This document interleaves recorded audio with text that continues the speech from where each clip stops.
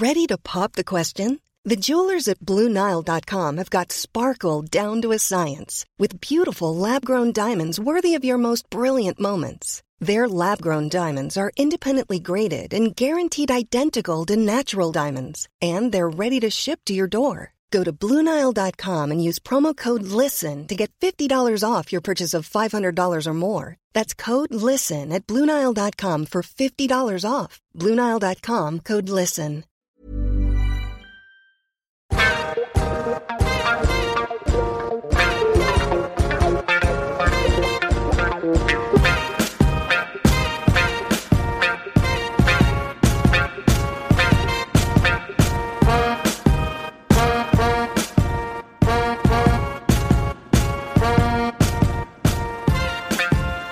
Hey, Mim.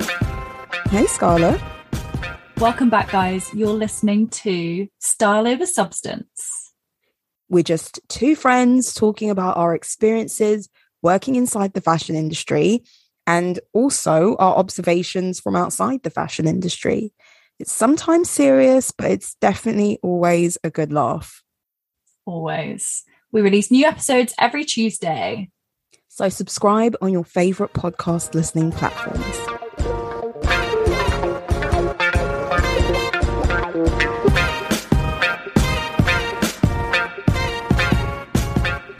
So, new year, new me. Hardly. I was thinking I should update you on my no buy spend year thing. Yes, please. Maybe we've got some new listeners, I don't know. But last year, my goal was essentially to do a low buy / no buy clothing year. And I've attempted this before and I've done fairly well. I don't think I did 12 months. So you started this in I feel like it was summertime. No, that's a lie. It was November. It was definitely. Okay. Wow, I've given you real credentials there. So you did 2 months. And you didn't even. The last time I did this, I told my mum and my sister, I'm not buying any clothes. I don't need it. Don't even try tempt me. I've unsubscribed to everything, blah, blah, blah. And I think I did about 6 months. And my mum was like, no, you've done 12 months already. No, surely. Everyone else was thinking I'd done I really hit a milestone. And I was like, no, I think you're feeling it more than me. But yeah. So end of November, I just thought I just need to reprioritize and I don't need new clothes. Mm-hmm. I want to save more money or whatever. And I just want to slow down the spend habit, and just be more intentional. So that's why I decided I'd do a no buy year. But from the get-go, I think I'd already told you, when it comes to Christmas time, this is going to be a struggle because it is a struggle, isn't it? There's so many good because you said that you've cancelled subscriptions, you're trying to reduce the temptations and all of that, but around Christmas you have to actively be looking for stuff for other people, and therefore the temptations come to you easier.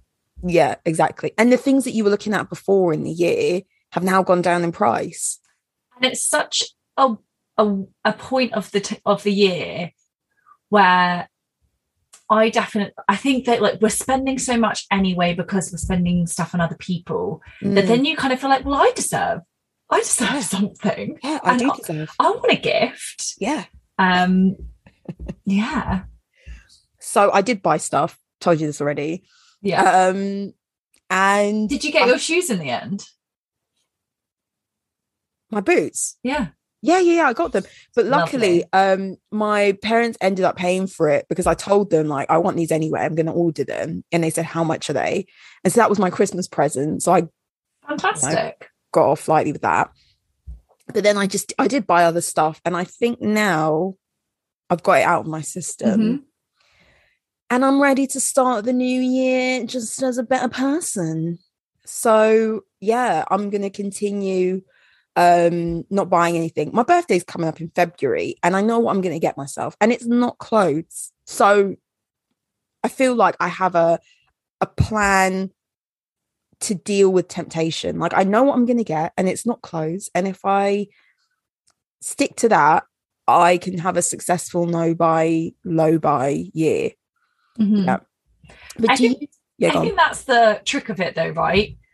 It's not about the stubbornness of not buying a single item of clothing for yourself. It's more about creating a better relationship with spending money on clothing. Like that's ultimately what you want out of it. Yeah, exactly. Because you could save all that money and then just go buy loads of stuff straight after. You want to kind of stop yourself from having the urge of like, oh, I've got this coming up, I want something new, when you've got a perfectly sufficient wardrobe to dive into.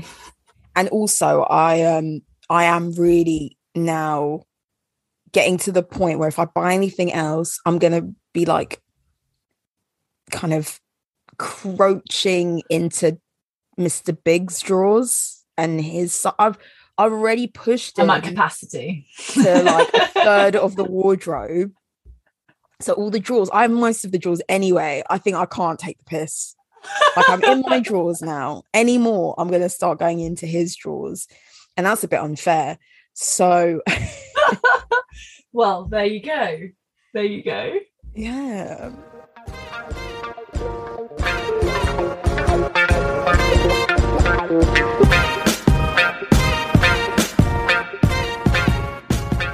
What's your fashion story?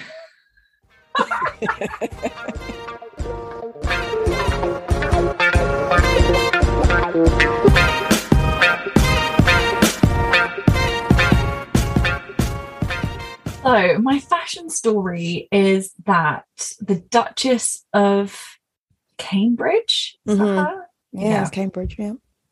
So on date of recording, it's the Duchess of Cambridge's 40th birthday, and she has released 3 portraits that are going to take residence in the National Portrait Gallery, or just the National Portrait Gallery. And I don't know if you've seen them. Yeah, I have. So there's sort of 3, and they're a real mix. One of them's kind of like, is it black and white? I don't know. It's sepia. But like it's a modern sepia. It's a modern sepia. And like it reminds me of Queen Victoria. Exactly. It's got a real vibe of that. It definitely does. I think it's the I don't know exactly which portrait you're referring to, but all of them have that sort of vibe, especially the one where she's off the shoulder kind of voile dress with the bows on either side. And I'm pretty sure Victoria had a similar dress with the bows on the side and the long hair coming down. Queen Victoria was known for her really that is long the hair. picture that I'm talking about. You'll find these pictures on our Instagram, guys.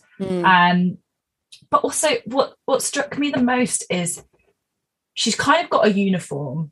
She wears her makeup pretty similarly for all her outings. She styles her hair often with like a bouncy blow dry, but that is not the person in the pictures. And I love that. She's a bit more unkempt. Not that she can ever look like that. Yeah, she's not disheveled, is she? No, she's not disheveled, but like maybe that's her natural wave to her hair. Yeah. You know, it's not perfectly done. It's not super neat. And I really like them. I think they're quite refreshing. I agree. I think they're stunning. I think they are modern in the sense that they're not overdone. Yeah. In terms of polish, as you were saying. Her hair, she has like arguably one of the best blow dries in the media. Her hair always looks amazing. And as you said, now it's a bit more like bed hair. It's not so much volume, but it's more like wave. And you can see that. I think these pictures also make her look younger because it's kind of it's not very detailed photography. I don't know if it's the lighting of the photography that was on her, but she looks younger, more youthful in what she's wearing in the photos and the hair and stuff. But it's not a way that we normally see her. And I can also say, like, her picture also looks very regal. And the one especially that she's sitting down Mm. in that white dress, and the only jewelry she's wearing, okay, she has these like pearl drop earrings, but then quite center stage is her wedding ring. It's really dramatic. It's like a picture you would think you would find 100 years from now. Yeah, I definitely think they're a modern homage, basically. Yeah. It's the only way I can really describe it. But I also wonder, because I mean, essentially we're always getting ever closer to her being queen one day. They do look like pictures where she's already queen. So say in 100 years, if someone finds that photo, they'll think she was queen at the time of these portraits. Yeah, for sure. And maybe it's just her sort of showing that, or being aware of that. I don't know. Definitely. Yeah. I mean, none of this is by accident. There's been a concerted effort to position her as like the quintessential queenie figure. You know, she's been like prepped from the moment they kind of announced their engagement and stuff, that she is like the ideal person to become like queen consort. And yeah, I think that they do a really good, people seem to really like Catherine in general. I don't know if maybe that's just the media saying that, but I don't know. They've done a really good job, I think, with these images of like pushing that sort of narrative, like she will become queen and this is like our modern take on a queen. She might not be queen for like another 30 years. That could happen. I know. Crazy, really. Yeah. But yeah, I liked it. I also thought her dresses were a bit more fashion forward than what she usually wears. She can probably dress a bit different for a photo shoot than maybe for an engagement, because first of all, there's sort of the rules, as we've discussed in our royal fashion episode. There are rules and regulations that they're meant to adhere to. And I guess even if, you know, for the Bond premiere, that was her pièce de résistance. Yeah. But you still sort of have to make sure you're wearing a dress, like if it had a slit, probably just best to avoid that. You know, it's all those things you kind of want to make sure you don't ever have like a fashion mishap or anything looks a little too inappropriate. Everything's got to be the right amount of appropriate. So maybe for these, she could take more of a risk. That's true. Because it's a still, isn't it? She's not moving in it. She's not like out in the elements. Yeah. But I just thought they were really refreshing. And I also kind of liked that whoever looks at them 100 years from now, that's not how she presents herself every day. And I think that's quite an interesting way to portray herself. Yeah. Maybe it's like, you know, new decade. New hair, new style. Yeah. The blow dry's gone. You know what? Might be. Maybe, you know, maybe she's having a no heat on her hair January. Yeah. But yeah, I thought they were great. Well done to Paolo Roversi, who was there's three different photographers. Oh, is it? Oh, well, he was a Vogue photographer, at least. Yeah.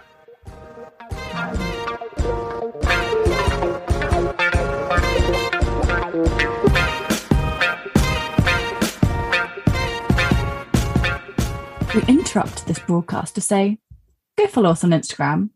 Our handle is @StyleOverSubstancePod. There you'll find our weekly fashion topics, all the stuff that we discuss in each episode, and our polls. Or reach out to us at styleoversubstancepodcast@gmail.com for new suggestions of topic discussions, or even to share your own fashion stories. We also have a YouTube channel, Style Over Substance Podcast, if you'd rather listen to our episodes over there. Back to the episode.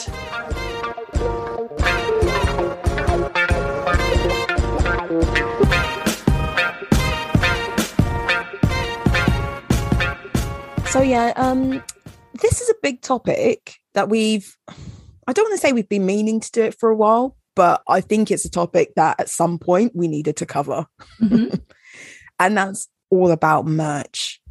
You know, merch, short for merchandise, if you don't know, is essentially when a band or a celebrity or a personality like commodifies their popularity, and they will sell items, whether it's clothing, homeware, candles, anything, to their audience, to their fans, as a chance for you to kind of like own something, be part of them, and like be in their club.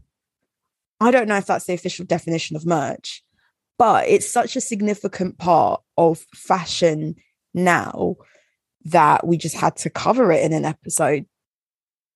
Yeah, definitely. I guess the original merch would be band t-shirts or concert t-shirts, and merch is also essentially free advertising. I remember once my boss said that her dad hated sort of logo culture in fashion, because why would you go around being a walking advert for a brand? Say if you have the Gucci belt on, why are you walking around giving them free advertising? You know?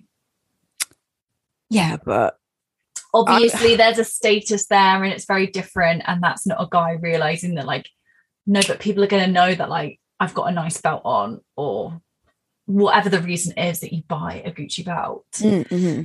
But merch is also a way of sort of advertising other people, but it's also a way, I guess, of expressing your personality. So say I walk around with a Justin Bieber t-shirt on, someone could go, hey, I actually really like Justin Bieber, I didn't know you liked him. And it's a conversation piece. Out of all the people you could have chosen, I've got a Justin Bieber t-shirt, that's why I'm saying it, from when I saw him. God, it's got to be at least 10 years ago. Actually, maybe not. We saw him. Yeah, I think it was probably like 15 years ago. Yeah, I mean, I've got a t-shirt from them, but I have seen him since. But you know what I mean? Or say like it's an indie band and you got their t-shirt, and it's supporting them as well. When they're a smaller band, you feel like you're supporting them. There's so many sort of elements to it, but in recent times it's sort of snowballed with social media. I think the breadth of merchandise has really expanded over the years, which we'll get into. But the definition of merch has expanded. And do you remember like when we were younger, if you were wearing like the Doors t-shirt or like Rolling Stones or I don't know, anything, it was like, oh, if you're not a real fan, you shouldn't be wearing the t-shirt. Name me a song by them. I know. Always. Yeah. So, okay, I'll kind of give you some idea of just how big the world of merch is. As you said, merch was definitely centered around musicians, festivals, and all of that. So obviously touring is still has a significant impact on the sale of merch. You know, as like streaming services and like Spotify and iTunes and all of that has come about, the way in which musicians make money is less through the sale of albums and singles, and it's through their performances and through their tours and things like that. So as a way to make up for their loss in income over the years, merch in the form of like hoodies and tracksuits and t-shirts and key rings and all of that has become really, really important. And so as long as they're touring, people who are going to their tours are going to pick up that stuff at the venue. Like you go there to the O2 and you'll be like, why not? I'll get a t-shirt while I'm, you know, before I go into the venue, let's say. And so the act of touring has been really important in the artist generating sales through their merchandise. And as we know, like the past couple of years, touring has been either put on hold, pushed back, cancelled in its entirety. So the sale of merch in those ways has decreased. But yeah, it's an integral part of like artist revenue. And a report that came out from the licensing, it's a company called Licensing International. They compiled a report for 2018, music merch, and I believe this is just in the US, totaled $3.5 billion.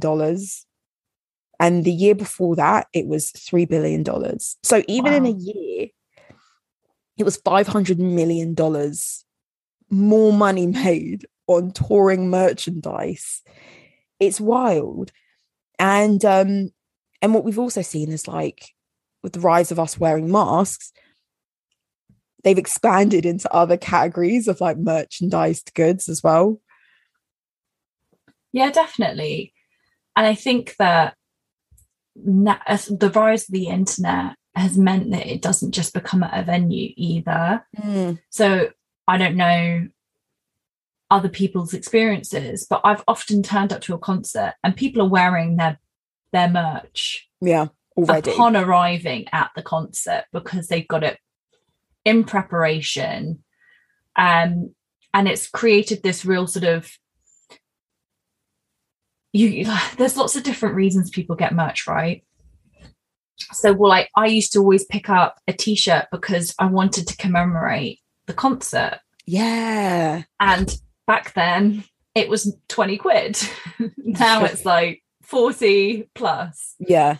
It'd be £20 and you would kind of collect them to know what concerts you've been to. That was sort of the thing. Yeah, I think that's the biggest reason. Yeah. And now it's also, I think, a stand of solidarity or your support. So, like the fan bases that now all have names. Yeah. Are you a real fan if you're not wearing their merch? That kind of a craziness. So recently, I'm a Swiftie. I'm a Taylor Swift fan. And she re-released one of her albums at the end of last year. Yeah. The amount of merchandise that went alongside this album, that, by the way, has already existed. It's just her re-recording it and releasing some unreleased tracks. My goodness, there were different storylines of merch based on different songs. There were rings, scarves, key rings. There were. Did you get any of it? I did not. I was really tempted by a jumper. It was an American style sort of athletic jumper that had sort of like Taylor Swift in the block writing, and I was like, that's actually really nice. But I don't know how I feel about walking around with merch on outside. Yeah, I'm probably, like, I love her. I would tell anyone I meet. I'm not ashamed that I like her music. But do I need to wear a t-shirt with it on? Yeah, that's interesting, because it's like buying and wearing merch can either be like, yeah, I'm part of the club. It kind of gives you a level of like quote unquote coolness. Yeah, can be, but it can also be a bit cringe as well. Yeah, and I always have a thing of, I don't know, people don't necessarily know the context behind it, right? So there are certain things where you could, like, if I wore my Justin Bieber t-shirt, it's a great t-shirt, it's a staple in my wardrobe, I bought it, I'm gonna wear it, I probably paid 40 quid for it, I'm gonna wear it. I'm sort of wearing it with irony. Yeah, I'm not his biggest fan, so you kind of don't want someone to look at me and go, oh my god, she's Justin's biggest fan. And not that that's important, but sometimes you kind of want the pretext of why you might be wearing something. Yeah, for sure. Like, yeah, like I have an Enrique Iglesias t-shirt I used to wear all the time to school. Now I do not wear it out of the house. I mean, I get. Why do you think that is? Well, I've been wearing this t-shirt solidly every week for about God, 13 years or something. So it is a bit tattered. It's helped. You know what? I will say also, quality of tour merch has not always been great, because I have a Prince t-shirt from the Prince tour, and abysmal quality, really expensive, but really shit quality. However, Enrique Iglesias tour merch, good quality, guys. That t-shirt is holding up. The image is still in good condition. I will say that. So even though it looks tatty around the edges and it's grey and it's looking even greyer and washed out, that's one reason why I don't wear it out of the house. And then also, do people need to know that in my teen years I was like a hard Enrique Iglesias? I think that's for me. I don't know. I can be quite not closed off, but I don't want you to know stuff about me unless I've told you it often. So I kind of don't want to walk around with my personality. People are going to read you the wrong way, isn't it? But I also kind of don't care what people think, but it's more, I want to control the narrative. I don't know. Yeah, I get what you mean. Because I think that's a reason we've talked before about when influencers create brands and that you're not someone who necessarily buys into that. And lots of influencers have their own merch, maybe with like their tag name or sort of a quote or something that's attributed to them. Yeah. Like I think that's quite a bold thing to walk around sort of being like, I love this YouTuber this much. Yes. That I'm wearing their merch. Yes. That's how I see it. I don't know if maybe because it's not quite aimed at me, but I mean, I guess it's aimed at everyone, but in my head, I kind of, if someone recognized it, I'd be a bit like, oh.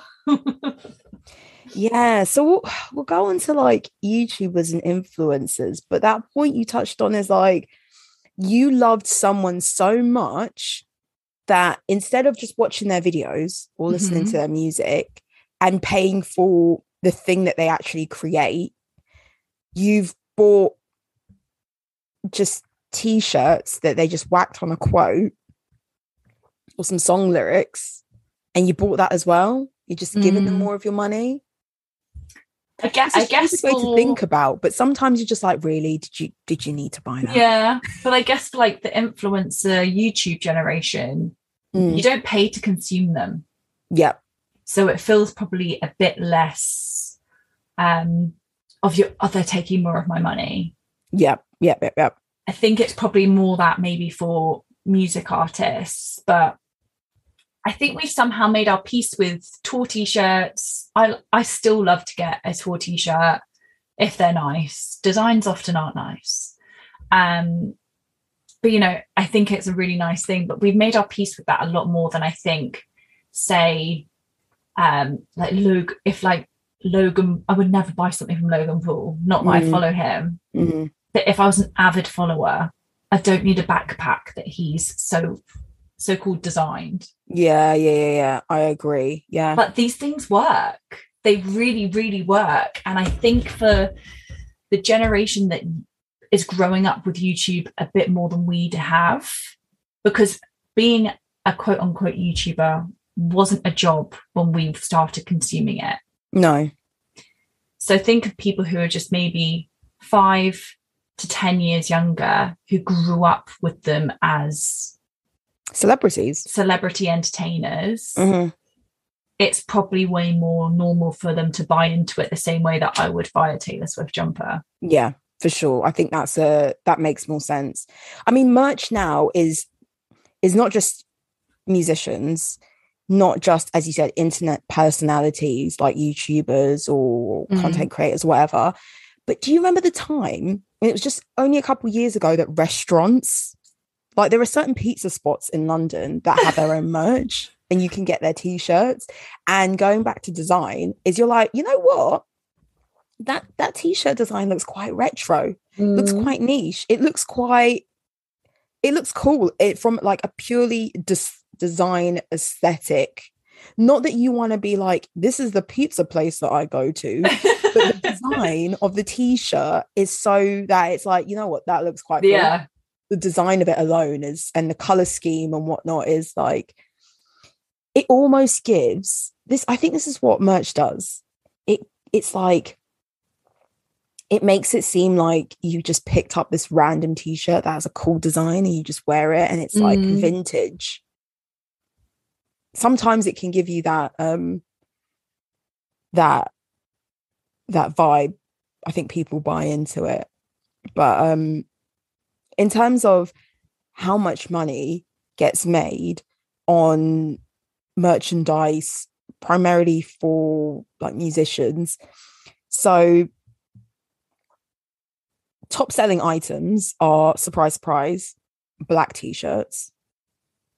And on average, a concert merchandise sale is about $5.50. And Taylor Swift, I think she's the reigning queen of like average sale transaction is $17. So triple the average amount of merchandise sales at touring events. What can you get for $5? Oh, it's the average. So I guess per person who attends. Yeah. Or yeah, it's not either per person who attends, or I think it's probably more out of all the transactions made at the concert, the total, and then divide it by the number of transactions. So some people are going to be buying a key ring, which could be $3. Yeah. Some people are buying a tour book. Oh my God, do you remember the books? Did they still sell them? I don't booklet know. for the tour, and that could be $10. So they used to do a booklet for tours. A bit. I'm explaining in case people aren't as old as us. They used to do a tour booklet the same way that you would get a program if you went to a theatre show. Yeah, and they were like glossy images of either like the dates before or just other concerts and other shows that the musician had put on. And that was like one of the cheaper options, wasn't it? Yeah. If you couldn't afford the t-shirt, you might buy the book. So also touring artists earn between 10 and 35% of their revenue through their merch. I believe that, because as you said, a musician doesn't make money from their music now. It is from touring and it is from other things. And I just think the rise that we have seen of merch, if it wasn't profitable, we wouldn't be seeing it. So it's clearly a very lucrative and, dare I say, easy way for people to make money. God, you just need to hire someone who's really just need someone to create you a logo, stick it on a t-shirt, stick it on a hoodie, maybe make a tracky set, and you will be ringing in the money. Get new colours out each season. Yep. That's it. I mean, Taylor Swift, as you said, Justin Bieber, really good, really successful at doing that. Yeah. A number of other artists as well, but yeah, we'll go on to that. I think that when you think about it, you know how in the early, like the 2000s, the 2010s, when all these celebrities came out with perfume lines, that was like their merch. I think I've said this before on the podcast. Britney Spears, I think it's called Fantasy. Yeah. It's still one of like the biggest selling perfumes in the world. And also Paris Hilton makes most of her money from those. Yeah, watching her documentary, I didn't even know that she had that many fragrances. Yeah, she does. Same with Kim. Yeah, well, I remember that big argument. It was the first venture she did without her sisters. Oh God. Yeah. But but that's also still not gone. Billie Eilish is really big on her merch too, and she's got such a loyal fan base that kind of, why wouldn't you like monopolize on the fact that you have a really loyal fan base? Yeah. And they'll buy sort of loads from you. And she's got a perfume out. Oh. Which you wouldn't necessarily expect her to have. Yeah.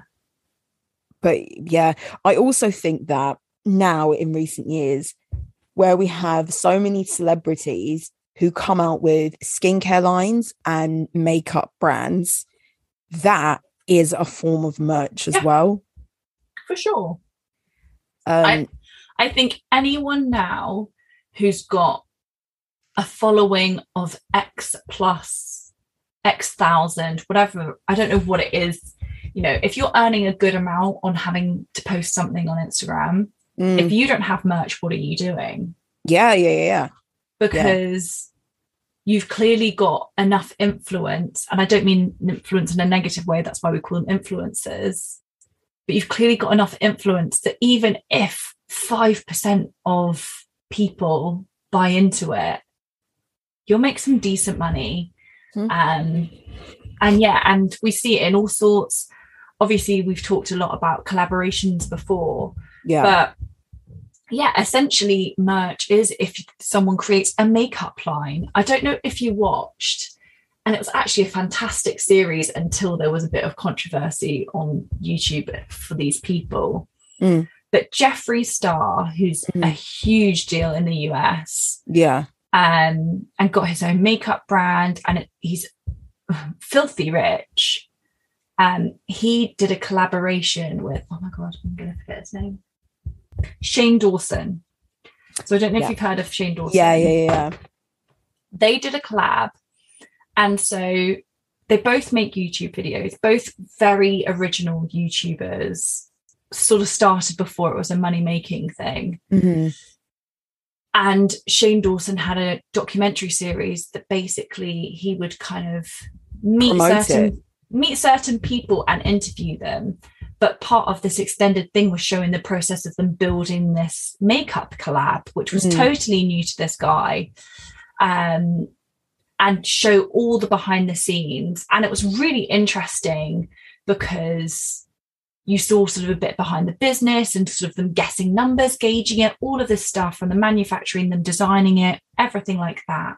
And it was a huge success. It was massive. And part of that, so it was almost like they made like a merch collab almost. So the things that Jeffree Star was famous for, Shane kind of put his symbol or part of his merch, he has like a pig logo. And so they sort of like made hybrid merch type of a thing. And it was massive. And there's since been drama about them, and they've both, I think, tried to be cancelled at points. But like just the biggest thing, the numbers that they were seeing, honestly, it's a really great documentary series if it's still live on his YouTube. But you just realize how big that game is. Jeffree Star, essentially, his makeup line is essentially merch. It's called Jeffree Star Cosmetics. It's essentially merch. He has made millions. Yeah. He, as you said, is filthy rich. And I think that makeup is also, it's a lot more tricky than clothing. Obviously, there's a lot more technicality into it. But if you can crack the code, then it adds to your popularity. It's something that people will come back to time and time again and buy into because it's you as well. They'll give you a chance because it's you. And yeah, I think that people, like every celebrity and their dog, were coming out with like skincare lines where it's like all makeup brands because it was seen as an easy way to make money. So like J-Lo.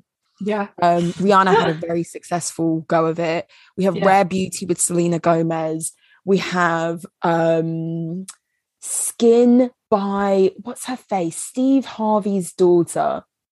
Can't remember. Lori Harvey, I think her name is. She's come up with a new skincare line. Do we know that she uses those products? No, she don't. She goes to an esthetician. But if you want to buy into the Lori sphere of being like an ultimate goddess, you're gonna like try it out because it's her. So yeah, merch can just be like cover all kinds of things. And there was a real phone case trend with the rise of sort of the Apple phone, iPhone. But phone cases suddenly became a really easy way to do merch. Yeah, all sorts. And actually, over the pandemic, I found an article that said that there was such a surge in merchandise over the pandemic, with just creators, I guess because they maybe couldn't do the normal stuff that created them content. So think how many people now, even if you're a beauty blogger, half of your job almost isn't reviewing products, it's going on these trips. And it's the experience they're starting to sell us now is what influencers do, or going to shows. It's all of that stuff that they couldn't do from home, or there's only so many spots in their house they can make look idyllic for the space of 18 months. So merch, then, like the amount of people who created brands during that time, jewelry, I saw a lot of jewelry brands being made.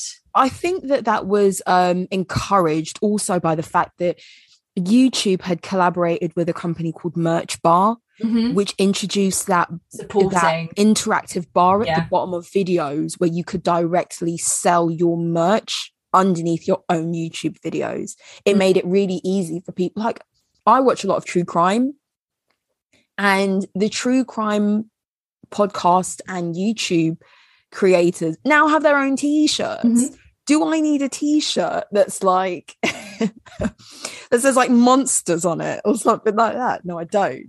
And I don't know who's buying it.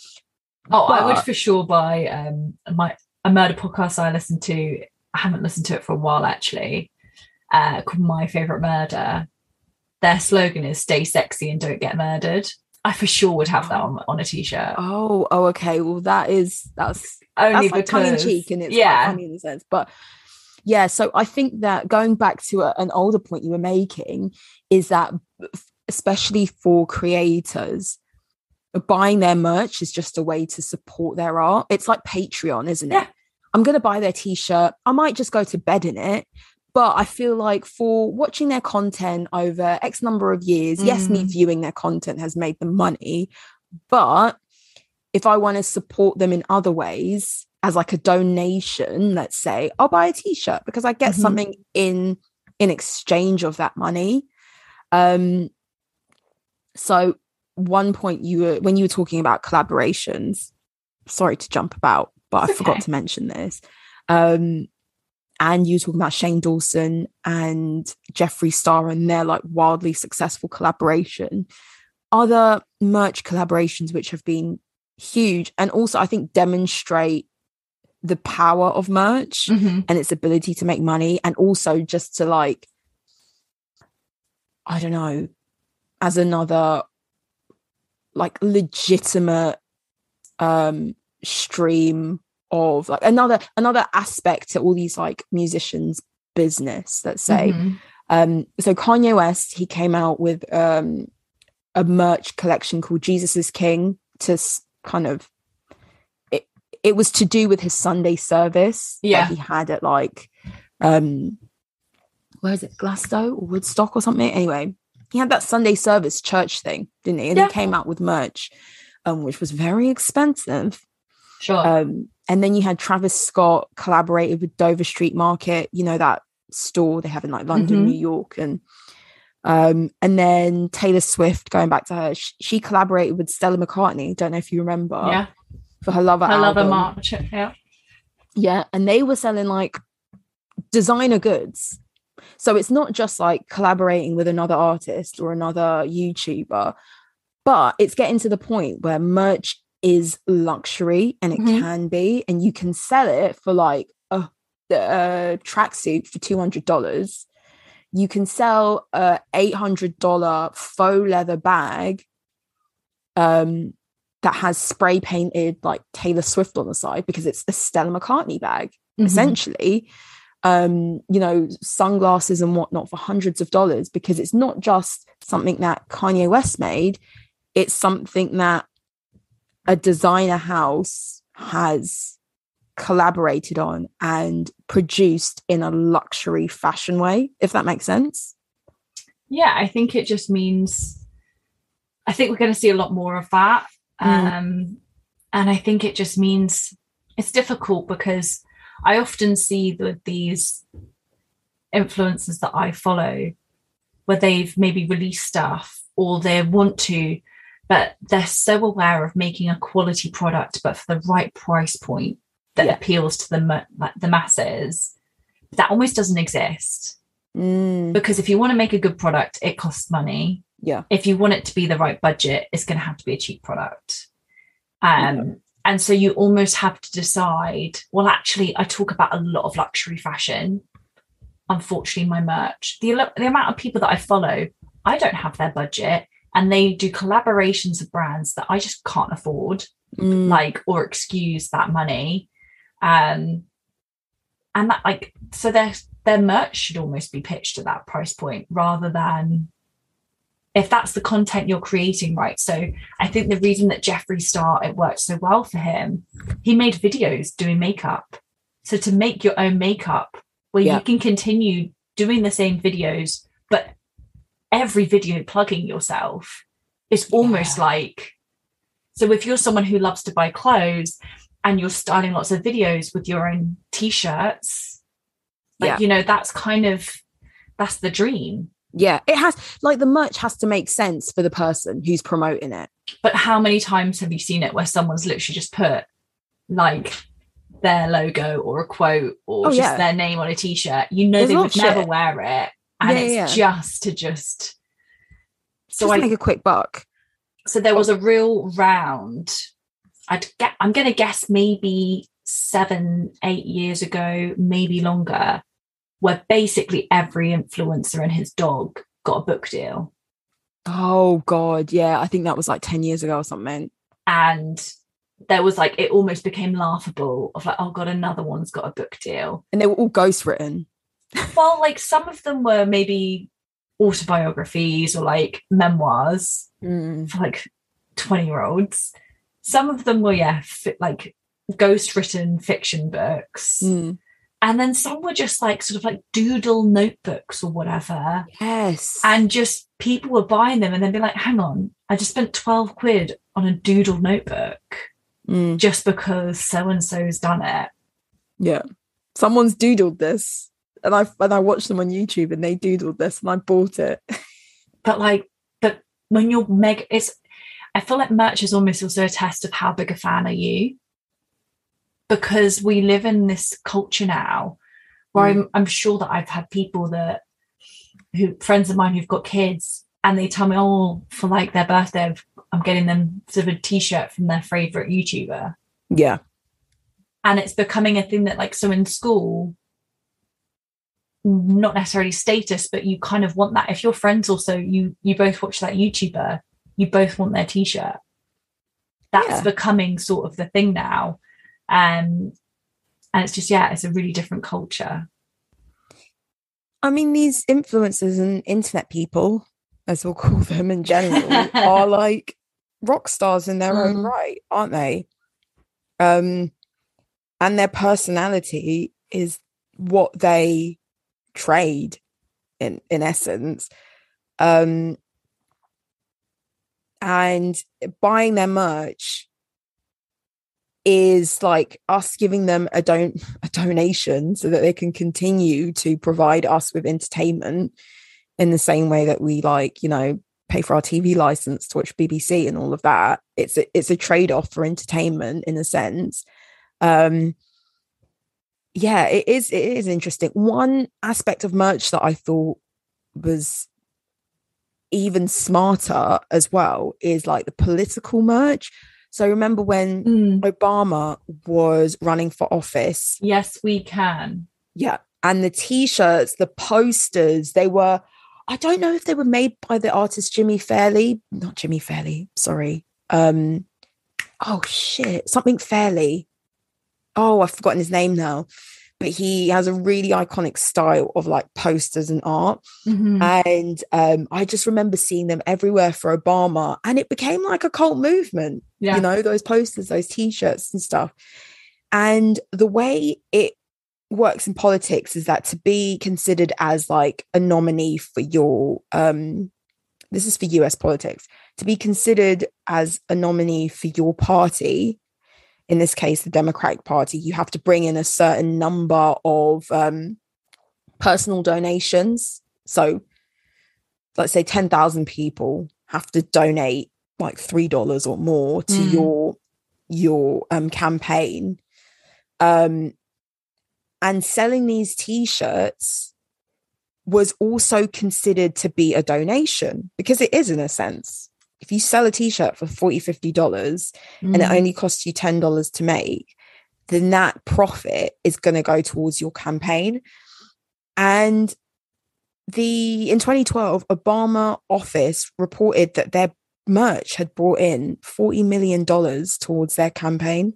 Yeah, I know that was because that was almost his hindrance, was going to be the backing and him not having lots of money for his presidential race. But in the end, the merch and the simple slogan, because also it's a nice enough slogan that if you don't know the political context, it works. And they were done and they looked graphic and they just looked like a cool graphic t-shirt if you didn't know what was going on. But if you did, you were showing your solidarity. And yeah, it was a really clever movement that unfortunately got echoed some years later. The Red Hats? The Red Hats. I mean, in terms of, that slogan, Make America Great Again, had been around for decades and decades. Yeah. Previous presidents had used it in the past. But to put it on that bright red hat with the white writing, if Trump is anything, he is an excellent marketer. He is a great self-promoter. Yeah. And the hats, like, I remember if I saw, and we live in the UK, so it's not even like we lived in that same political tension. But if I saw a guy with a bright red hat, I'd be like, huh? I'd be thinking, is that a MAGA hat? Yeah. And then I'd be like, no. Like, what am I thinking? Like, it would raise hairs. There was such a strong association to that merch, to the political movement that was going on at the time. It is clever. And I'm sure that we'll keep seeing that sort of a thing in presidential campaigns going forward. Our politics isn't sort of that theatrical. Our politics isn't that spicy, no. But yeah, I definitely think that will always be now a factor, or someone will always be trying to emulate the merch of that political merch of the year or of the campaign. Yeah he's got the hottest designs. Is the Republican or the Democrats? And that's like that's how you decide who you're going to vote on. He's got like the best quality hoodies. Yeah. And actually I've just looked up, and in front of me I've got pictures, and it's just reminded me, so the gym that I go to has merch for t-shirts. We like, and it's not like a David Lloyd, it's more of a small run business, but you walk around and I guess it's sort of promoting it, but it also, the amount of times I sort of see that, I'm like, oh, they go to my gym kind of a thing. I don't know, it's a funny thing of like wondering what merch is for. So like a lot of the time I would say I wear merch for support. So like for my gym, it's for support. It's often on the anniversary of the gym, it's often in collaboration with a charity or something. So it's in support of something. If I buy it from a musician, it's in support of them. But when you buy a t-shirt from Gucci, it's not in support of Gucci. No, that's what I mean. So it's a funny thing, because I don't wear a Taylor Swift t-shirt. I don't wear my Bieber t-shirt for status. It's almost kind of, I almost feel like it's the opposite of that, right? It's charity. No. But it's more just like, I don't know. But yeah, you're right. If you wore a Gucci belt, I mean, I don't know if I wouldn't wear a Gucci belt for status. I would wear it because I liked it. But it's interesting sort of how merch has become so successful, because I think different people wear it for different reasons, right? So some people maybe do wear it to go, hey, this is what I'm interested in. I really love the Rolling Stones. Yeah.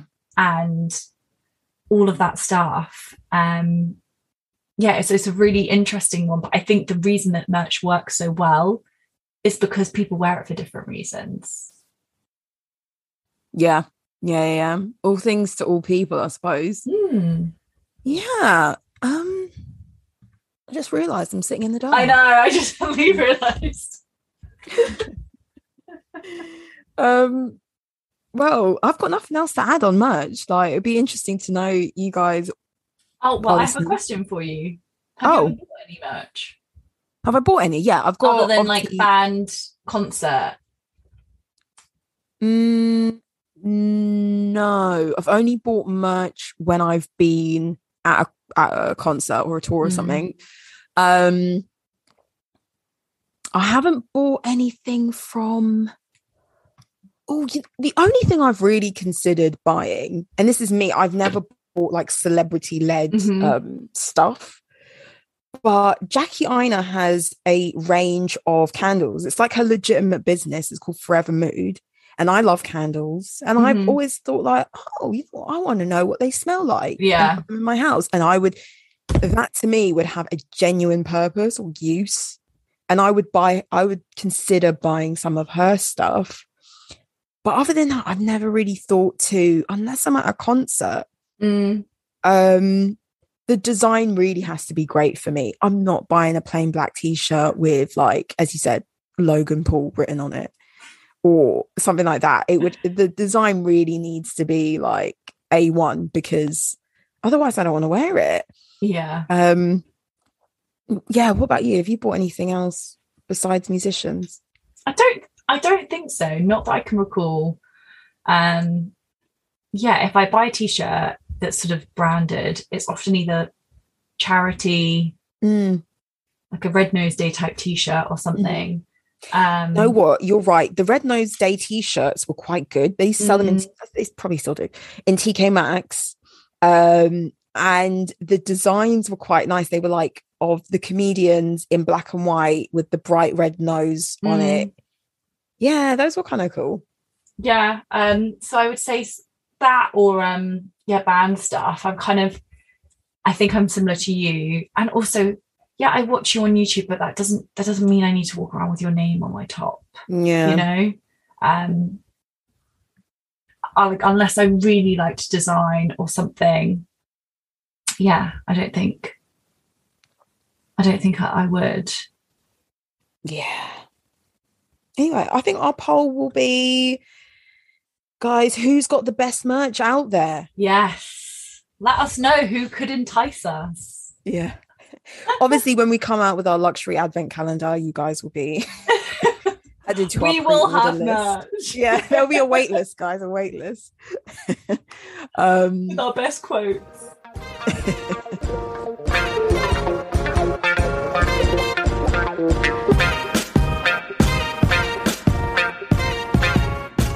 Well, thanks again for tuning in to another episode of Style Over Substance, guys. Don't forget to check out our Instagram or Spotify to respond to this week's poll. Bye.